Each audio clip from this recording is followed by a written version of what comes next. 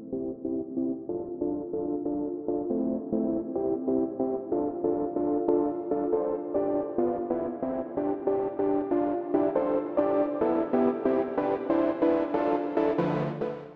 everyone, welcome to this week's episode of Project Esports Podcast for June 4th, 2018. As always, my name is Andrew Nimsgren, one of your co-hosts, and alongside me, the hypest man and the only other co-host I have with me is Dylan Beal. How are you doing today, Dylan? I'm doing pretty good. I'm hyped to talk about some esports. I am too. So real world stuff, doesn't care too much about it. I didn't know if I was going to make it today because I just started a new internship in a new city and all that kind of stuff. But I'm like, there's not a lot of esports big stories, but there's a lot of little ones. And I'm like, I couldn't leave you guys for a week. So I still showed up and I still want to talk about this. But just kind of a little bit for housekeeping before we jump into the kind of spattering of news stories we have. As always, kind of with the new platform for you guys that don't know, we do go live every Monday, Thursday at 6:30 p.m. Central Time, 7:30 Eastern Time, 8 p.m. Canadian Time, whatever time it actually is. I think Atlantic Time, on twitch.tv/Project Esports Podcast. If you want to come over, interact with us, hear it live. And we always go live on all the different platforms, YouTube, all the podcasting platforms, all that kind of stuff. The following morning at 7 a.m., whatever time zone you want. It's sometime around there. And then as always, we go live on Thursday, Friday as well. Last week's interview was me sitting down with Bill, the Conqueror Wagner, talking about esports, age in esports, all that kind of stuff. It was a really fun interview. So I definitely recommend going back, checking that out, following him on Twitter and all that kind of stuff. He was a lot of fun. But with that, let's kind of jump into our first kind of topic of the night. The Los Angeles Valiant, which I am repping the t-shirt tonight. I wanted to make sure I had it on for tonight, is they partnered with You Can Play organization. So this is from esportsinsider.com. Not the biggest thing, but they are partnering with the You Can Play group, which is dedicated to ensuring safety and inclusion for all who participate in sports and now esports. So it's really the first entity in all of esports / Immortals to really get involved with this initiative. And I just think it's an awesome thing that they're doing. I mean, we've already seen XQC and multiple other kind of Overwatch streamers, players having a little bit of problem with racial slurs, exclusivity, a little homo slurs and all that kind of stuff. So I don't think it's like world-changing news that these guys partnered with it, but I definitely think it's the right step. So they're offering training to all staff, players, and team members of in-exclusivity training. So again, it's just that right step, and it doesn't put as much kind of stress on the Valiant to do it because they're partnering with this other organization, which looks good for them. It's kind of that public outreach, but also they're teaching their kids, their players, like, this is how you kind of do it. Love everybody, all that kind of stuff. So what do you, I don't think there's much of kind of like a controversy of if you think it's a good thing, but I mean, do you think like maybe just every team in Overwatch should partner with this organization? Do you think this is just kind of a come and go thing? Do you still think the big league should kind of organize this kind of process? Or what do you think, Don? Yeah, so I mean, obviously this is just a like wholeheartedly good thing, and there's I don't think there is any backlash for it, and if there is, like, that's just really dumb because it's like it's only good stuff. I think it's really good because they're bringing in people who are very knowledgeable about this and who could definitely educate. And I think education's like the best thing that you can do to help push some of these initiatives forward. And I know LA Valiant specifically has been really, really amazing with this kind of stuff. I know that I think it was a month ago or so, they actually partnered up with I think LA Pride, and they were doing stuff with LA Pride. And so like that kind of outreach into this into the community has been like pretty big for LA Valiant. They have a really good team there. I know Iris was just telling me all about it because she's a big fan as well, and she knows some people in the organization, and they are like really pushing this stuff, and they're doing a lot of really, really good outreach. But yeah, I think every team should have some sort of initiative like this set up, even if it's just an education kind of thing. The easiest way to do it really is to just partner up with another organization that does that kind of stuff and help bring them in for, I mean, they don't have to be like a constant part of the team, but you can definitely bring them in for like new players. You can bring them in for like new staff, like as part of like the onboarding training for these organizations. This should definitely be one of the steps. Now it doesn't have to be like anything super intense because like a little bit goes a long way with these guys too. I'm assuming for the players, like even probably just like a small like touch base with this organization would do absolutely wonders for like every single Overwatch League player. Yeah. And yeah, just even kind of more information on it. So like as part of this partnership, You Can Play is set to deliver diversity and inclusion training to the players, coaches, and staff members who represent the Los Angeles Valiant. Afterwards, the team will film an awareness video of the initiative to reach figures in esports. And when the franchise moves to its own arena in 2020, You Can Play will host Pride Night events. So is that so? Like I've heard the rumors, but this like an official announcement that teams are moving to like their own arenas in 2020? Wait, can we roll that back? Was that like a soft announcement they just made? Like I literally Googled it. When I read that, I'm like, is this like an official, like, did they officially announce it? Because obviously, like, they put the team names behind each that because it kind of goes a city. And I think long term, they said that they wanted to get teams playing in their own towns, very similar to other kind of traditional franchising. But I've never heard any article say, like, in 2020, when they get the new arena, like. Now, okay, so the only thing I'm thinking, though, is that they are LA, and I know LA isn't that far from Irvine. It is a distance, but I know it's not that far, so I don't know if it's more of, you know, another arena in California on top of the Blizzard Arena. So, like, it's cool that, like, Valiant's gonna have one, but, like, I don't know if that inherently means that, like, other cities are gonna have them as well. No way that they would allow one team to have its own arena and not allow every other team. I mean, that huge esports arena is built in, what do you know, Houston. There's like a $70 million proposed there. There's one proposed in Dallas too. I mean, we'll see. I mean, I really hope they do because that'd be hype. I want a Wisconsin team even more now. Yeah, I mean, it would be hype. So fingers crossed for 2020. Yeah, so that's definitely something to keep on. I'm gonna start reading articles like from Overwatch League a little more carefully now and see if they kind of softly hint at that. But kind of moving on to another Overwatch League kind of thing and talking about a big arena, the Overwatch League Grand Finals just sold out the Barclays Center. So this is coming from the Activision.com, Activision Blizzard. Fans purchased more than 20,000 tickets to the Esports Championship in Brooklyn, New York. The largest esports event to ever be slated at the Barclays Center sold out within 2 weeks of its public on-sale date. So, first off, anyone that says Overwatch League is dead, fuck off. Like, sure, it's only 20,000 tickets. That is not a ton of tickets. Barclay isn't like the biggest arena out there or anything kind of like that. But, like, I know for a fact, I mean, obviously there's a lot more basketball games, but for the basketball games, they only host like 17,000 people. So they sold out more than what a basketball game would be. Obviously, it's a lot. It's only one event versus a couple nights a week, but it's still very cool. And it shows that, yes, there may only be 100,000 people on average watching, but 20,000 of those 100,000 are hardcore enough to fly to New York and watch it. Now, I have some reservations about this announcement. So, like, I think it would be a bad sign if they didn't sell out. That would be a very bad sign, but I don't think it's a good sign because it took them 2 weeks to sell 20,000 tickets. And to put that in perspective, Worlds, BlizzCon, and the International all sold out within like seconds.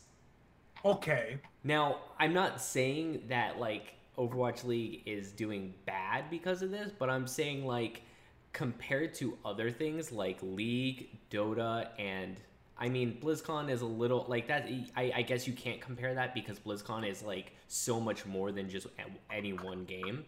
But still, like Worlds and TI, this is supposed to be the equivalent for Overwatch League, and it took 2 weeks as opposed to like 2 seconds. Okay, I'll give you that. You're not wrong on that.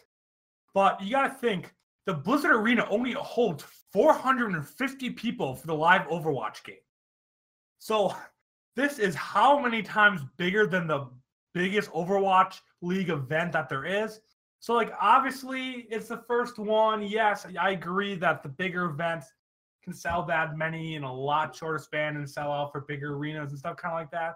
but it's the first year. It is not happening in like where it's hosted. I mean, I think it would have sold out much faster if it was hosted in Los Angeles.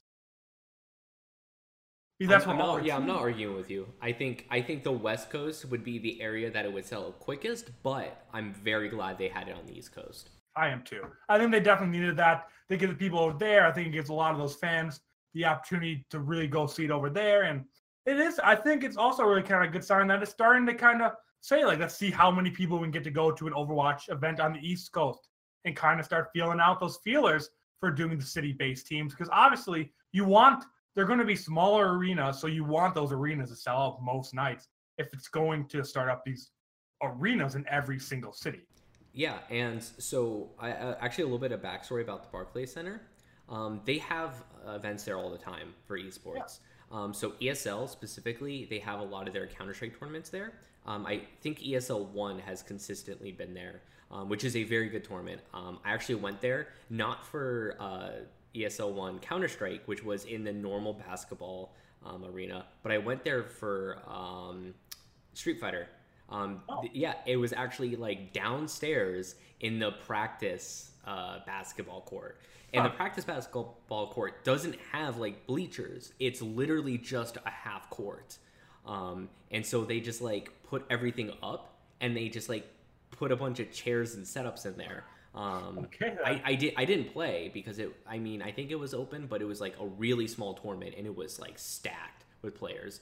But me and my friends went out there and we just like watched it, and it was weirdly a really good place to have it. Like, it was weird because it was like downstairs in a practice basketball arena, but like it was still like a neat small venue to have something open like Street Fighter. But I did get a chance to go upstairs and like check out Counter-Strike in the setup, and the setup is definitely good. It is a very good setup. It's different because they don't have it set up like a basketball setup where everyone's in a circle. They have it set up so like one side is like the stage and everything else. So kind of when it's like concerts and stuff. Yeah, exactly. Exactly. So like a concert where like the stage is everyone's like facing towards it, so to speak, kind of like in like a half circle. But yeah, it is a very cool setup and it looks really good, and they have like really good facilities there. So also it's in Brooklyn. Like in a good like a pretty good part of Brooklyn too. So like it's in a really cool spot in New York. Yeah, I wish I thought about going. I looked at the prices. I wanted to go. I think that would have been so awesome. But maybe next year will be in Chicago or something kind of like that, and it'll be a little more achievable. Esports has to come to the Midwest eventually, right? Yeah, eventually, yes. I mean, one day, years from now, but it's gonna come eventually, and I just hope. But I kind of forgot in the order. Oh yeah, I think we're gonna jump in. I'm sorry, very kind of off my game today. But yeah, we're going to jump into your first story, kind of talking about the Overwatch League there. Of course, I have to talk about at least a little bit each and every podcast. But James is not here today, so don't worry, there's no League of Legends stuff. So we're moving into PUBG with Dylan, our in-house Battle Royale expert? Question mark? We had another thing before that, but yeah, we'll talk about PUBG first. Yeah. So PUBG reported that their player base in the past, I think it was last month, has been cut in half, which, I mean, if you think about it, it's not really that surprising because of Fortnite. I'm not surprised, honestly, if they said, oh yeah, PUBG, like in the past like 6 months, from the peak until now, the player base has been cut by like 3/4. I wouldn't be surprised. I think it's pretty much understood that Fortnite is like the ruling battle royale game out there right now. There is so the people that play PUBG are like they're PUBG players now. Like they're probably not gonna be playing Fortnite. They're pretty dead set on their game, and everyone playing Fortnite right now is a Fortnite player or somewhat more casual player. And I think that's what the advantage of Fortnite is when it came out, it was able to siphon off all the people who wanted just a good battle royale to play with their friends. And then on top of that, they grew to the casual market on top of that. So yeah, I don't think this is news. It's not really news because like, what has PUBG really done in the past couple months since Fortnite came out? It's done nothing. Like it hasn't grown or changed really. Whoa, okay. I wouldn't saying okay. So first off, going back to numbers, they still have 1.5 million users. In the last 24 hours, that's not bad. I mean, 3.2 million was at the peak, and that was like the record of all time on Steam. Like they're not going to keep that number eventually. Even if Fortnite didn't come along, there is no way they could have kept that numbers of players. I would argue if they put certain things into place, it could have gotten even higher. What was peak? Do you know what peak for Fortnite was? No, so Fortnite hasn't really done too many numbers. This is just looking at Steam. This does not account. So first off, going back, what have they done since Fortnite came out? Well, they released an Xbox version of the game. They've rolled out a new map, and they're about to roll out a second map, and they have an official mobile version as well now. I wouldn't consider that nothing. Yes, it seems like nothing compared to Fortnite, but they are taking stabs, and they're trying to sue Fortnite now. So they are trying, but it's just not working.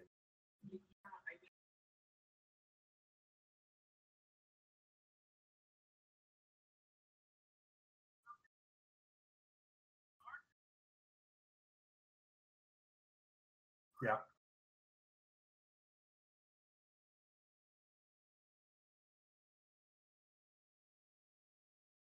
Yeah.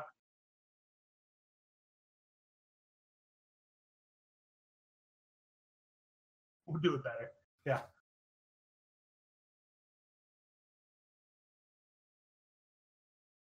No, you can do full crossplay on mobile.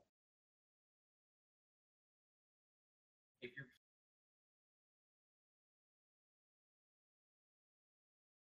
Yeah.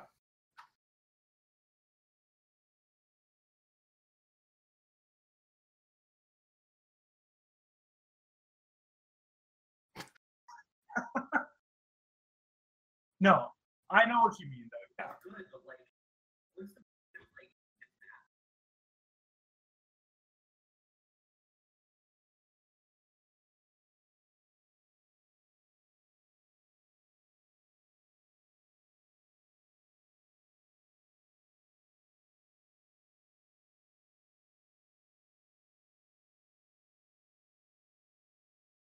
Yeah.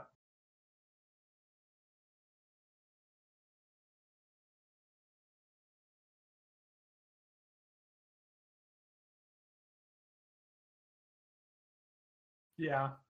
No, and I agree. And the problem with Fortnite, I know PUBG is that they're going for that realistic kind of vibe. So all they can do is maybe add new vehicles, but that doesn't really change the flow of the game much. They can do new maps or they can do new weapons, but no matter what, it's still the base PUBG playstyle, and it doesn't change except the size of the map, the weapon you use, what weapons are good, and the vehicles and how often you can find them. Well, yeah, with Fortnite, you add the shopping cart, you've added the jetpack. I mean, these change how the game is played entirely. I mean, the jetpack meta, the shopping cart's creating not as big of a new meta, but it is just getting people sharing Fortnite content again and seeing it and making the jackass parodies and kind of stuff like that. Like it's just everything Fortnite does is to get people to share. Everything PUBG does is to make its hardcore fans happy, but it doesn't really bring like new people in. Like there's nothing that someone see like, oh, like there's a new map coming out. Like cool, it's just more PUBG. But like someone that's not quite in Fortnite would be like, wow, you can like ride around in a shopping cart and shoot from and stuff like that. Like that seems so fun. Like I want to go try that. Like PUBG doesn't have anything that big that's like, I need to go try that right now. Yeah, and I think it's the case that like the people who played Arma, the people who played DayZ, the people who played H1Z1, these are like a lot of the same players, and they just like made that shift over time to all these different games, and then eventually ended up in PUBG. And that's not a bad thing, but I'm saying is there's a type usually that plays PUBG. It's like people who like these types of games, and like yeah, they did add on a giant amount of players to PUBG, but like PUBG has its core, and I don't really see the core growing from here, especially if Fortnite's out. Yeah. I'm calling it right now. Fallout 76, aka the Rust clone of Fallout, is going to kill PUBG. Kills PUBG. If it is what the rumors are of it being a DayZ Rust-inspired game that might be coming out in July based on the rumors, PUBG goes downhill. if it comes out in July, that's Bethesda. I can see Bethesda doing that drop right after E3. Like, here's Fallout 76. You get it 30 days from now. Yeah, I mean that would be really cool, but like we will see, and which we will be at. We'll be presenting the Bethesda panel on our channel. We're gonna co-stream that, but we'll talk about it there when they start talking about it for sure. Yeah, too much.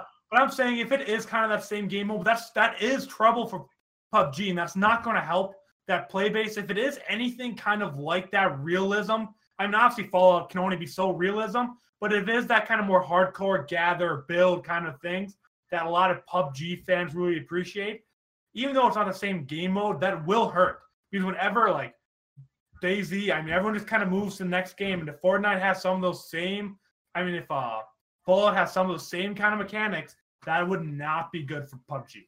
But we'll talk about that at Bethesda and what that kind of means. We'll talk a little bit more about how the conferences are going to work towards the end of the podcast, but I'll let you keep going with your news stories and stop talking over you on that. Yeah, so something I want to talk about that, like, I mean, I guess I'm always, like, kind of an advocate for, like, getting esports to kids earlier, because, like, yep. I'm a big proponent of, like competitiveness in kids and, like, learning to grow skills, and I think esports is a really good outlet for it. And I'm also kind of just, like, pushing for time a little bit because I was looking up the exact numbers. So there is, so the San Francisco 49ers invested into this company called PlayVersus. They invested $15 million into it. And so what this company basically is, to me, it looks like it's a startup. I did hear about this company beforehand because I think I have an acquaintance who's in it, and I have him on Twitter, so he always retweets stuff about it. But essentially what they're doing is they're promoting high school esports, and they're trying to come into high schools and help promote esports there and set up infrastructure for high school esports, and kind of create like a network between schools so they can kind of compete and all that. And San Francisco 49ers put $15 million into it. You know, it's a startup, so obviously they're looking for those angel investors. They're trying to get all their investors. They're in that point of their company where they're just trying to raise money. And the reason why this is a news story is because this is a lot of money. Like, 15 million is a huge amount for any kind of company, like any kind of startup to get. Basically, if you're a startup, this is the kind of money that you're hoping to get, because then at that point, it's like you're set almost. Like you're set to basically carry out whatever your mission is. Yeah. Well, and $15 million isn't all that they raised. So the valuation of PlayVS was $50 million, but sources say that multi-game esports leagues. Oh wait, no. No, I'm sorry. So it is. So that $15 million is a majority of what they did in Series A. I'm sorry, I was reading something and kind of jumped the gun. But still, a company valued at $50 million. And there is another high school esports league that I'll mention after you kind of go through your spiel. I'm sorry for cutting you off on that. I thought I saw something different. Yeah, and this is crazy amounts of money, especially when you can kind of start setting this kind of stuff up without that amount of money. Like, I would argue you can do this for like way lower. Like, if you want to just take into consideration paying people for this, you could definitely start a company like this for like a giant fraction of that and kind of keep it afloat. But yeah, like I really think this is important because this is something I really wish I had in high school, and I really, feel like I would have benefited a lot from, because there's a lot of students who have different interests. There's a lot of students who just really like video games and stuff, and you're starting to see more after-school activities, like kids starting their own clubs around esports and video games, and they just want to play these games. And this is a really good way to get those students kind of organized, help them self-organize and get teams together and actually start pushing forward to like be competitive with this, because like a lot of students get those kind of outlets and those kind of leadership skills through like soccer and baseball and football and all that, and those are really good for kids. And I think there's a huge amount of students who don't have that, and they have different interests like video games that could start doing these kind of like varsity esports for their school. And I think this is going to be hugely beneficial to students. Yeah, no, I definitely agree. Again, this is another one. Today has just been a bunch of news stories that like it's kind of there. There's not much to really kind of fight back and forth on. There is nothing negative that can really come out of this. It gets it more in the high schools. I mean, once there's established leagues and kind of stuff like that, schools are easier to support it. There's more kind of backing versus like a school may be kind of scared to get behind a student just kind of trying to organize something to compete against maybe a couple other schools. But if a school can organize a team to compete in an official league that goes across the country, that's different. And that makes it structured. And that brings in kind of a safety net for these schools that don't really know what it is. And this isn't the only organization. This isn't something, this happened sometime last week, but NRG Esports partnered with the High School Esports League, which is a small organization. It doesn't have a ton of kind of backing. It only has 1,300 followers on Twitter and stuff like that, but I've been following for a while just because I thought it was cool. But yeah, they partnered with that Esports League for a grand prize for their Fortnite tournament, stuff kind of like that. So there are multiple organizations that are trying to make this happen. And you can see that these bigger organizations are kind of seeing the value in this. Like NRG kind of partnering with this kind of unknown entity is a big deal. I mean, that's really cool to see such a big team like saying, we want to come in and kind of help you organize this huge tournament, make it a reality. They kind of helped them revamp the website, stuff like this. So just kind of as a whole, I love to see it coming to high school esports. I would love to go back to high school so I could have participated in all this. And that the high school league starting up just makes the college leagues even better, which just kind of has the domino effect, making everything bigger. Because the more players you have at an early age that actually know what it is to mean to be a real player, the better they're going to be as they get older. There's not going to be, obviously, it's going to be a big funnel, but there's going to be so many that have been playing from such a young age in a real competitive level that you're going to see everything go up. You're going to see kind of the playing fields even out. And it's going to be, I think it's going to be nothing but good for esports. Yeah, I really agree. And I think it's going to also promote like college esports in the way that like you're going to have these kids who are really, really good and they're going to be like winning these tournaments and they're going to be sitting there like after they win and they're going to be like, all right, where's the scholarships, guys? Yeah. And all these colleges are going to be like, here is our recruitment. Like here's where we can recruit. Because like that's one of the big issues right now that like I heard from a lot of different colleges that like, yeah, they have these scholarships, but it's kind of hard to find talent, to be honest. If you're a high schooler and you want to like get a scholarship, yeah, you have your standout players, but like it's hard to pull in a like good solid group of players into your school, like, especially if you're not like a really well-known school. Like if you're kind of like a more kind of like local-ish school, it's really hard to pull in players to your school who like, you know, they might be good, but like they might not know anything about your school, that it's a place they don't really want to go to. They won't want to commit to it. Yeah. So I don't know. I think if you have that like really big pool of players who are really good, then these colleges can kind of sit back and go, oh, well, there's our team for next year where we can just recruit right from there. It'll be really easy to contact the students. Which is awesome. Yeah, and I'll just love to see that. And I've got a couple messages from like high schoolers, like even I'm really happy when people kind of take me up on it. I've been writing Kiora and stuff like that. And like, really just go out and ask someone if you want to make something happen, even if it's not me or Dylan and you don't want that, just go ask someone how to make it happen.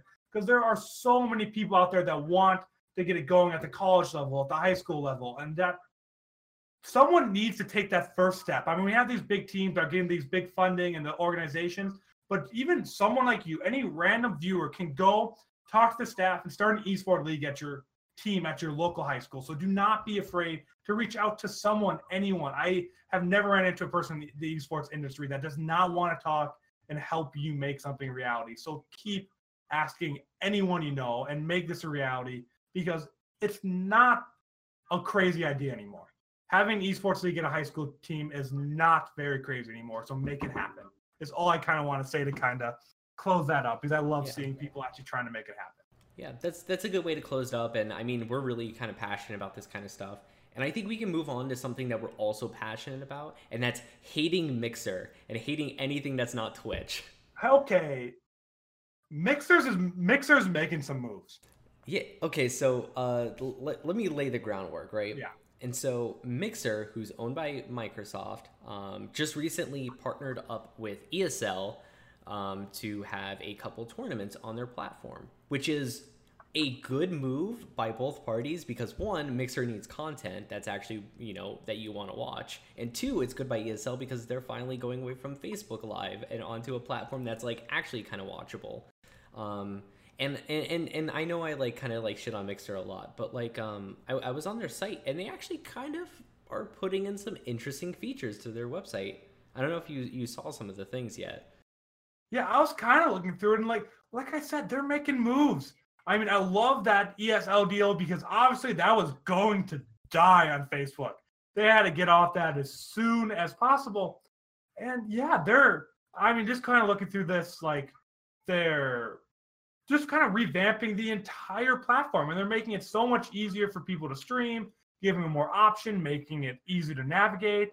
And I'm kind of looking at the Mixer website. I'm like, this doesn't look bad. They've snagged a couple of medium kind of streamers on Twitch too to get them to come over there to be that exclusive over there. So I'm like, Mixer is making that big move right now. And I don't know if they know something we don't, like on the back end of Twitch, and they think like now's a good time that just kind of the Twitch vibe isn't doing very well. I don't know what's going on, but they feel that right now is a time to make a move, and it seems to be working at least slightly. Yeah, so honestly, I really wish I was working for a Mixer right now, because there's a lot of really interesting things going on into the streaming space.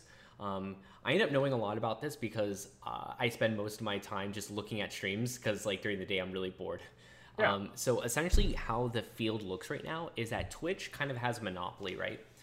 And Twitch is in this position of where they're like, we're going to be able to kind of like strong arm people because we're the big entity. So they're going to play by our rules if they want to be on our platform because we're the platform. And I think they have gone a little bit too far in certain areas. And that has caused a lot of people to either forcibly get removed from the website or just leave on their own. And like you're starting to see surgences of groups of like streamers in different locations. And so the big move right now is that there's a lot of IRL streamers moving over to to YouTube Live, because YouTube Live is like very lax on a lot of their rules, but they still have enough in place of where like monetarily you can make a living if you have the audience. And so a lot of these IRL streamers are moving over to YouTube because of their disagreements with Twitch, right? And this is the perfect moment for Mixer because Mixer is in the equation. They don't really know what they are. They don't really have anyone good on their platform. What they need is they need some big names to get people on there watching. You don't need a million content creators that are really good. You just need a handful to keep people on the website and to keep them clicking through more streamers, because like medium-sized streamers and small streamers, you'll have people click over to them, but you need those whale streamers, so to speak, to get mass amounts of people on there. And that's what they really need to do. If they want to be the website that does really big tournaments that you go and watch, then I think they need to strike kind of, companies like ESL, companies who like are a little bit flexible on Twitch, like maybe they don't exclusively want to be on Twitch. Maybe they want to try out a different platform. Maybe they're not happy because Twitch is taking too much money out of the cut or something like that. Maybe they're not happy because they're not getting front page. And Mixer really needs to be headhunting these companies super, super hard. They need to be looking at more companies like ESL and go, listen, let's strike a deal right now. Let's just say 3 tournaments, go onto our platform, see how it is, and then we'll renegotiate there. Because this is the time to do it. This is the time to start making those moves, because I would argue that Twitch is probably at its like one of its lowest points right now in terms of like the community trust, I would say. Now, my personal point of view, I think Twitch is doing pretty fine overall. I think they made like a couple like bad moves, but just like from an overall viewer standpoint, I feel like people are very willing to jump over to another thing if it's better. I forget what the company was. I know me and James had a conversation about this, but this has happened before in the past. Companies have come up whenever Twitch is kind of at a low point and not doing good in one aspect, and they pick people up. Their issue, though, is these companies just don't do it right. They can't stay afloat. They end up dropping. I know we talked about this before. I said that, but way back in the day, whenever the EU servers for Twitch were really bad, there was a company that came up, and I cannot remember for the life of me their name.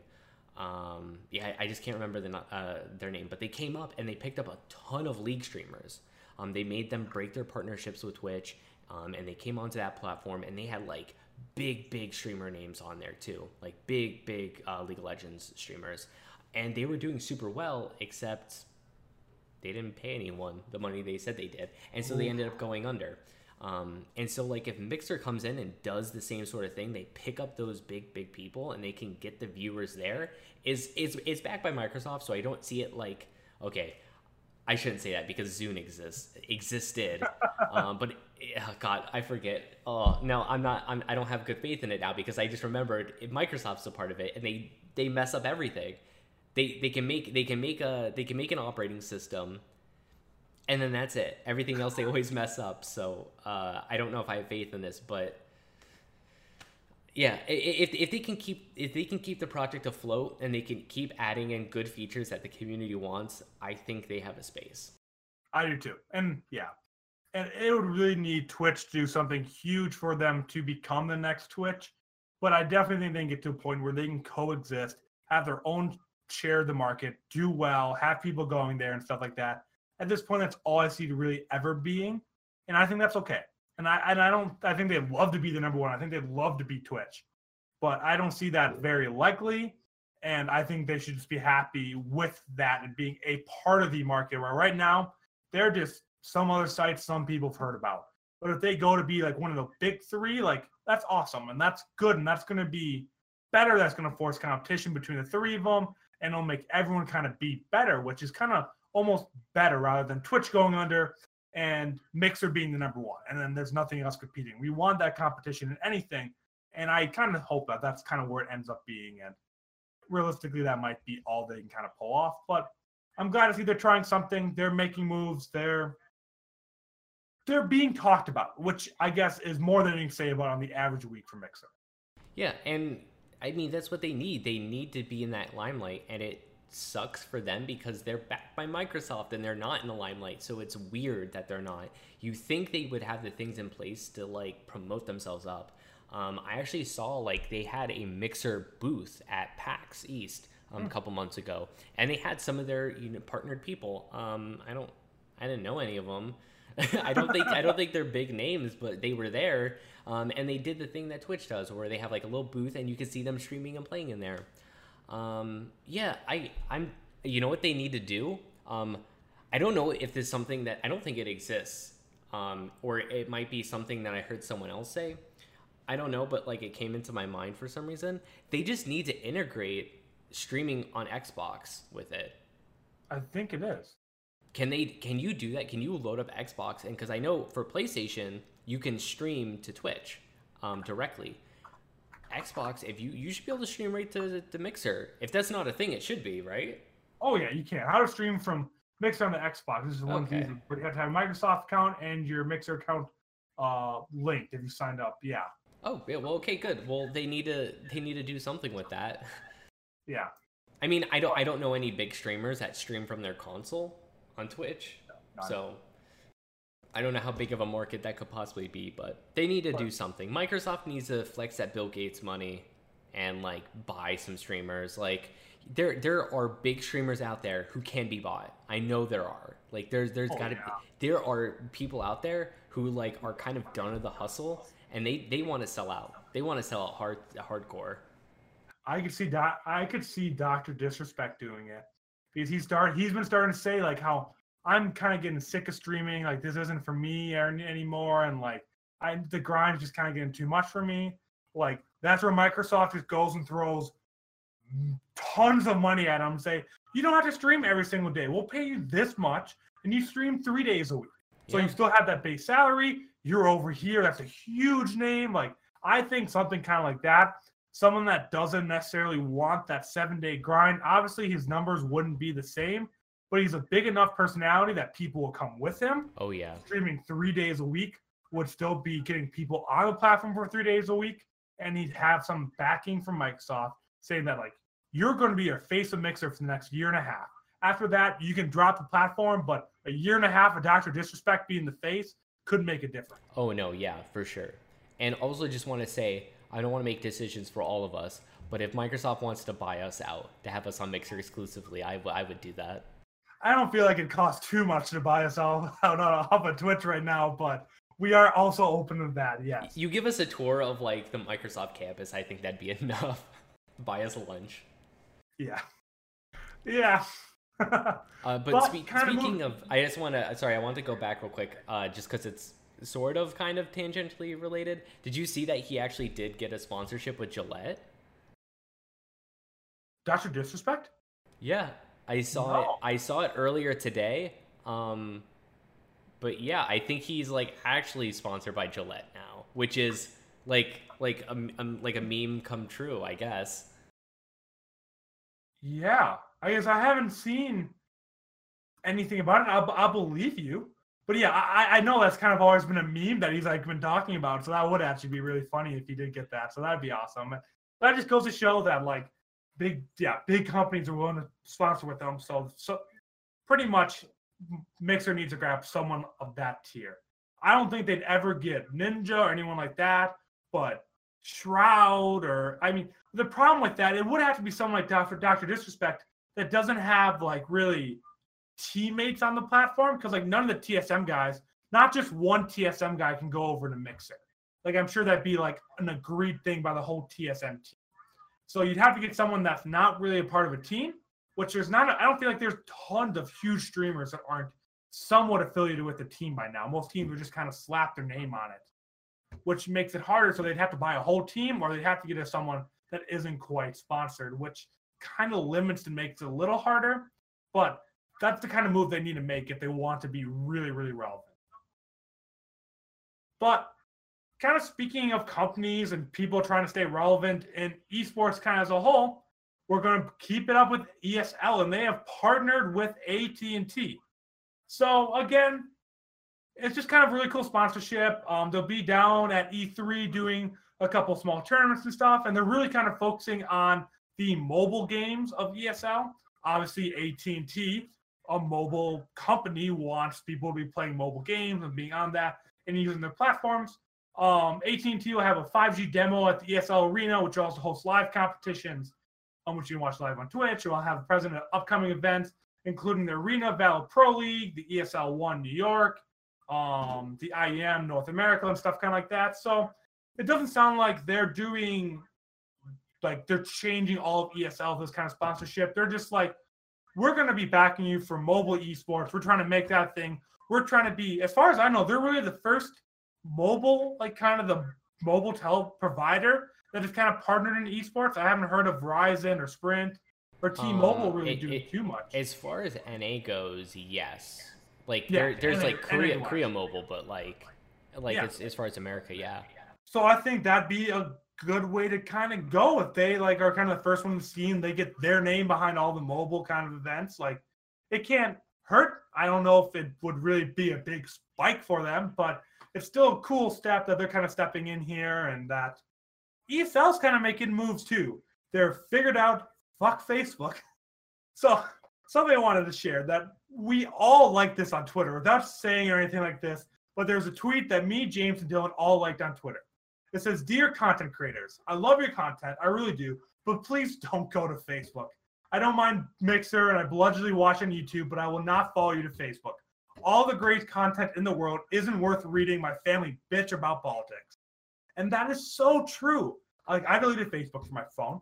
I do not go on Facebook on my phone anymore. I couldn't take it. And I feel like people aren't going to Facebook and staying on Facebook anymore. So ESL kind of figuring that out, like, okay, maybe not Twitch, but Mixer, and making moves, bringing in these sponsorships. Like, we like to hate on ESL, but at least they're trying again. When they moved to Facebook, it looked like they had just given up. But I don't know. I'm happy to see them kind of making an attempt at coming back with something. Yeah, I mean, they're a good company, so I'm glad they're making, like you were saying, they're making moves to like put themselves out there in a better spot. I don't think it was bad strategy by them. I think maybe they just needed a lot of money or something, and so that's why they end up going to Facebook. Yeah. But now that they secured that money, they're like, okay, well let's do real stuff now. Yeah, let's get out of here. But and actually, I think there was it's not the same type of sponsorship, but T-Mobile is actually sponsoring was it Outlaws? Yeah, Outlaws. Oh, really? Yeah, because it's like a big meme that I think wait, is it? I think it's Outlaws. It's one of the. It's either Outlaws or Dallas. I'm pretty sure it's Outlaws, but that's a big meme as they always like talk about like T-Mobile. Yeah, Houston Outlaws announced partnership with T-Mobile. That is kind of funny. Yeah. That was early in May, so we kind of missed that. But I don't know. An individual sponsorship isn't like that. For like an individual team is cool, but it's not like game turn changing. Well, this is definitely this is definitely huge. But yeah, that does kind of correct us on being like one of the first companies to really kind of get into the esports industry. So that kind of changes on that. But yeah, I mean, is there any other kind of topics you want to go back on? Any other kind of news you've kind of seen coming up? Like, that was just kind of a bunch of small news stories. There wasn't really any big topics for the week. Anything you want to miss? Anything you want to hit on? I mean, besides that Pokemon announcement, besides that Fallout announcement, I was losing my shit. Back-to-back night on those. It was really hyped to see all that stuff. Like, it's a really good time to tease games for E3 because, like, I mean, Nintendo kind of went all out on it, but like, I think Bethesda's tease of their new Fallout game was really, really good because like, we're hungry now. We're hungry to see what it's gonna look like, and we want to see what it's gonna be about. And I mean, that's why they have that really long conference because like, one of the things obviously is they're gonna show off the game because like, they gave us the teaser, so it's not like they could just use that time to just tease it because like before this announcement, I could have totally have seen them just put that trailer there at the very end of their press conference and then leave it at that. But like, now that we already seen it, like they have to do a whole thing about it now. They have more. They have one more big topic. I am calling it. It is the Bethesda year of hype, and I believe this is at least one prediction by yours truly that did come true. I consider a Fallout 76, even if it's a Rust clone, to be a big enough announcement for it not to be a disappointment E3 conference. Yeah, you're right. You're right. I mean, I hope they talk about the new IP as well. I hope they do, because that would just solidify the year of hype. Oh my god. Well, so now that the Fallout came out, so this is the team that this is the Bethesda game studio. So it's not going to be a new IP. It may be a new IP, but it's not going to be a huge IP. It's not going to be like the Stargate or whatever like that proposed one is. It's going to be maybe a smaller IP, maybe a second game from one of the series, a Prey 2, something kind of like that. It'll be a smaller announcement, but they have one more new game announcement. Because there's no way they'd blow their entire load before that, because like, even when they announced Fallout 4 before the conference, they still had Doom that year. So that's kind of the same thing they're going with right now. So that's our E3 talk. And I guess that now's kind of a good time to kind of talk about what we're kind of doing for E3, since that starts Saturday. Oh, yeah, that's really soon. I that forgot. Is right around the corner, and this is going to be lit.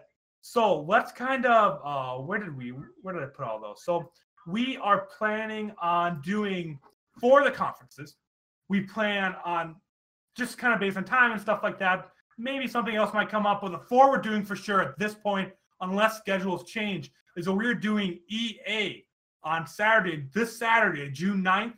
That starts at, we'll do everything Pacific time since that's when E3 starts, 11 a.m. Pacific.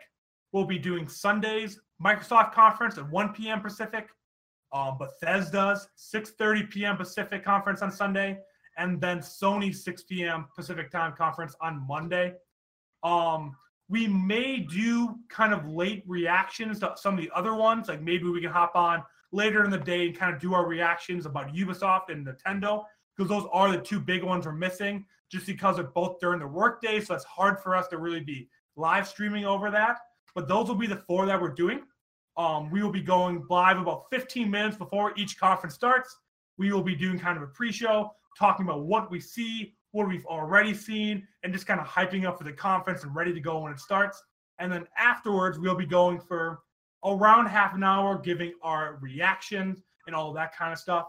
So the entire live stream will be going live, obviously, on Twitch, on the Project Esports podcast Twitch, and then posted to YouTube. And then just our pre-show and our post-show will be posted and edited together and going on all the podcasting platforms.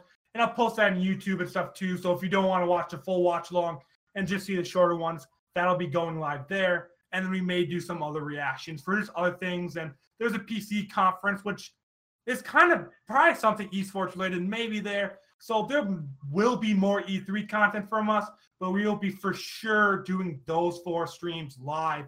It'll be me and Dylan for those 4. James still figuring out his schedule, but I'm excited as hell. It is going to be a great weekend. I think EA was probably going to be the least hype one, but Bethesda and Sony, I'm so excited for. They're going to be good ones. They're going to be real good. But yeah, so we'll kind of do more announcements kind of as the week goes on. We'll remind you guys of when the conferences are going live. We'll be posting about it on Twitter. We'll be sharing our reactions. So just kind of follow along on Twitch so that whenever we do go live, you get that notification. Subscribe on YouTube, follow on podcasting. Like, content's just going to be thrown at you this weekend.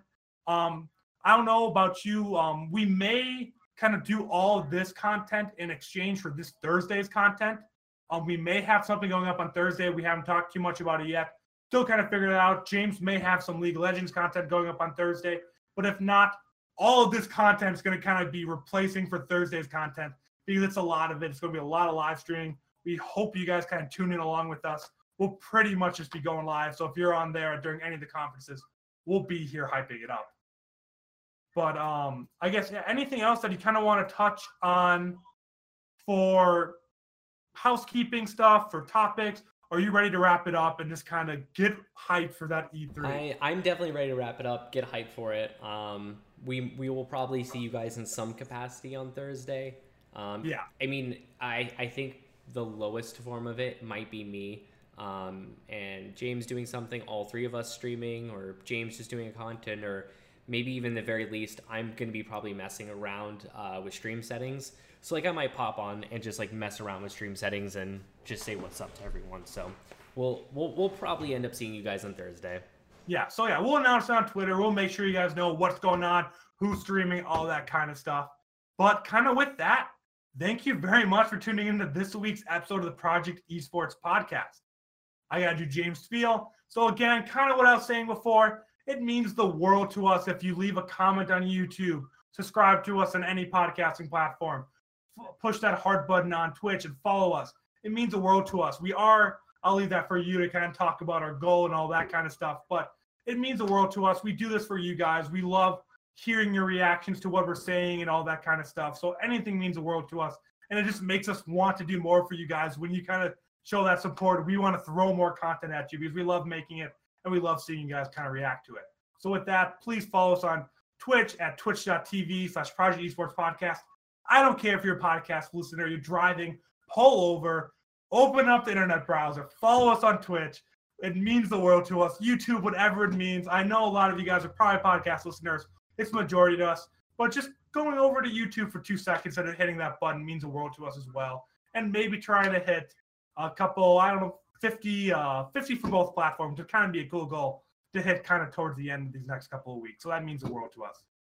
Yeah, and with that, we're really pushing for affiliate. That's why we're kind of trying to hit that 50 followers. So during that time, if you go ahead and go on Twitter, retweet us, quote tweet us, and help kind of get our name out there, we're going to be shouting you guys out at the end of every single podcast leading up to us getting affiliate. So we're really pushing for that. And so, yeah, so far we have at Castinia Ilya, at the Banhammer, at Better_Esports, at Xenos King, and at Newly at Learningville. He went ahead and tweeted us out. So yeah, he was a lot of fun of interview. So again, go check out Learningville. Check out that interview from last week's Project Esports Presents. That was so much fun talking to him and hearing his perspectives. And I mean, I'm not going to be lie. He's a little older guy. He's probably one of the oldest guys I've really heard passionately talk about esports. And he has some really good perspectives that you just don't hear from a lot of people in the industry. So I definitely go checking out that interview. It's definitely one of my favorite interviews. I've only done 2, but it's definitely in my top 2 of my favorite interviews I've ever done for Project Esports Podcast. But I will leave it with that. We will see you guys on Thursday. My name is Andrew. And I'm Dylan. And thank you for listening to the Project Esports Podcast. See you guys later.